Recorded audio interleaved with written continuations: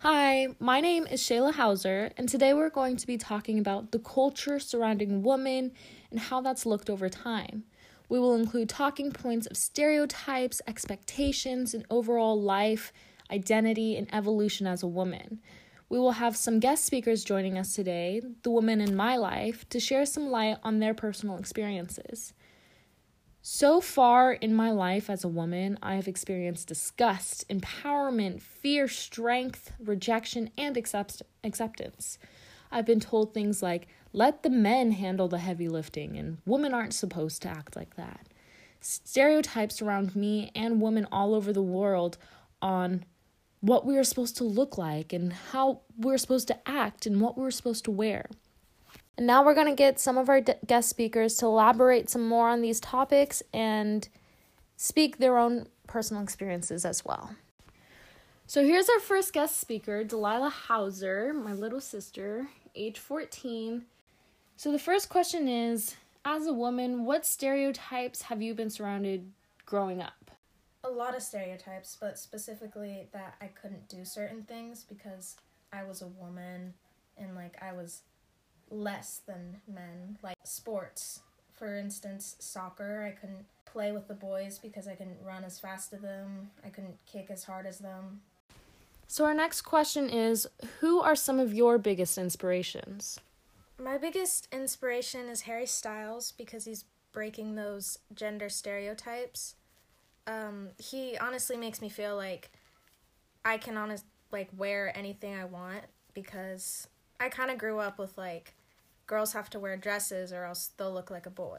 Honestly, I used to be scared to go in the boys section of stores to find clothes.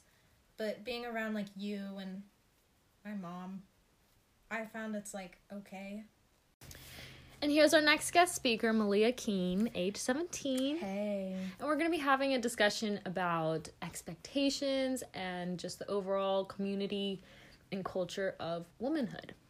So I think one of the biggest expectations that women have is just the idea that if you think about it, it's really hard for women to just please society in general. For example, if you look at clothing, you're always told to wear, girly girl stuff, high heels, jewelry, lipstick, dresses. But as soon as, we decide to get comfortable in our skin and maybe feel really comfortable wearing crop tops, shorts, maybe booty shorts, show a little bralette. Society just instantly goes to, nope, you can't, you have to cover up. Too slutty. You're too slutty, you're asking for it. Really just a back and forth thing that girls have to balance. And, also if you want to be tomboy, you can't do that because you're a boy then. You're a boy. You're considered a boy, which is just absurd in general. And just women are always pleasing society. It's really hard, and it's just, I don't know. For me, it's I'll walk downstairs one day and I'm in a dress and I've got makeup on, full do. And then my family will be like, oh, Shayla, you look really pretty. I'm like, thanks. And then the next day I'll walk down, maybe in a little bit more tomboy outfit. Right. And they're like, Shayla, literally make up your mind. And I'm like, no, I don't have to. It's whatever we're whatever I want. In our skin, Yeah. And, kind of no wonder, it takes so long for, women to find, confidence because it's literally it seems like nothing's good enough in society's eyes. But, so now we're going to get into a little bit more about, how we feel, in our community. And so we're going to talk a little bit more about, for me, I guess the most I feel empowered in my community as a woman is, a couple years ago, Santa Cruz organized a women's march. Yep. And I have to say, really over social media, there's been, a huge change in just, sort of, acceptance and just, and just the people who I've surrounded myself with. Yeah.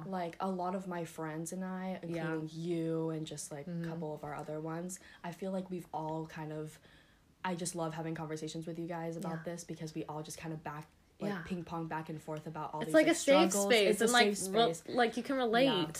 And it overall just makes me feel more safe in my skin and just kind of realizing that, I'm not in this alone. Facts. And thousands. Yeah. If millions we can of relate to women. each other, then Yeah. Exactly. imagine how women feel all over the world. Thanks, Molly, for joining this podcast today. Of course. Okay. Well, Bye. bye. So our next guest speaker is my grandma, Janet Lohr, age 71. And Grandma, I'm going to ask you some questions for what it means to be a woman for you. And my first question is, what stereotypes have you been surrounded by growing up?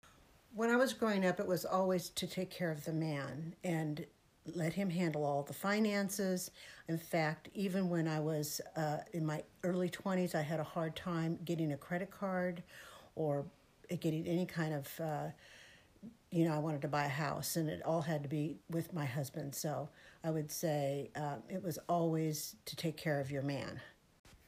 And for you, what have you noticed that the culture of women has evolved the most? I see women have more equal rights to financial opportunities, job opportunities than ever before. So my last question for you, Grandma, is why is this culture of being a woman important to your identity? I've grown so much since my early years, and now I handle all my own finances. In fact, I handle all the finances of the family. I make my own decisions. I take care of myself. I feel like only a woman would truly understand the feeling of the fact that society is built on an underlying foundation that women aren't capable, but we are. And women over generations have been constantly fighting for a voice to say that. Movements have flared up about equal pay, abortion rights, trans women's rights. This is who we are. This is our identity. This is our culture.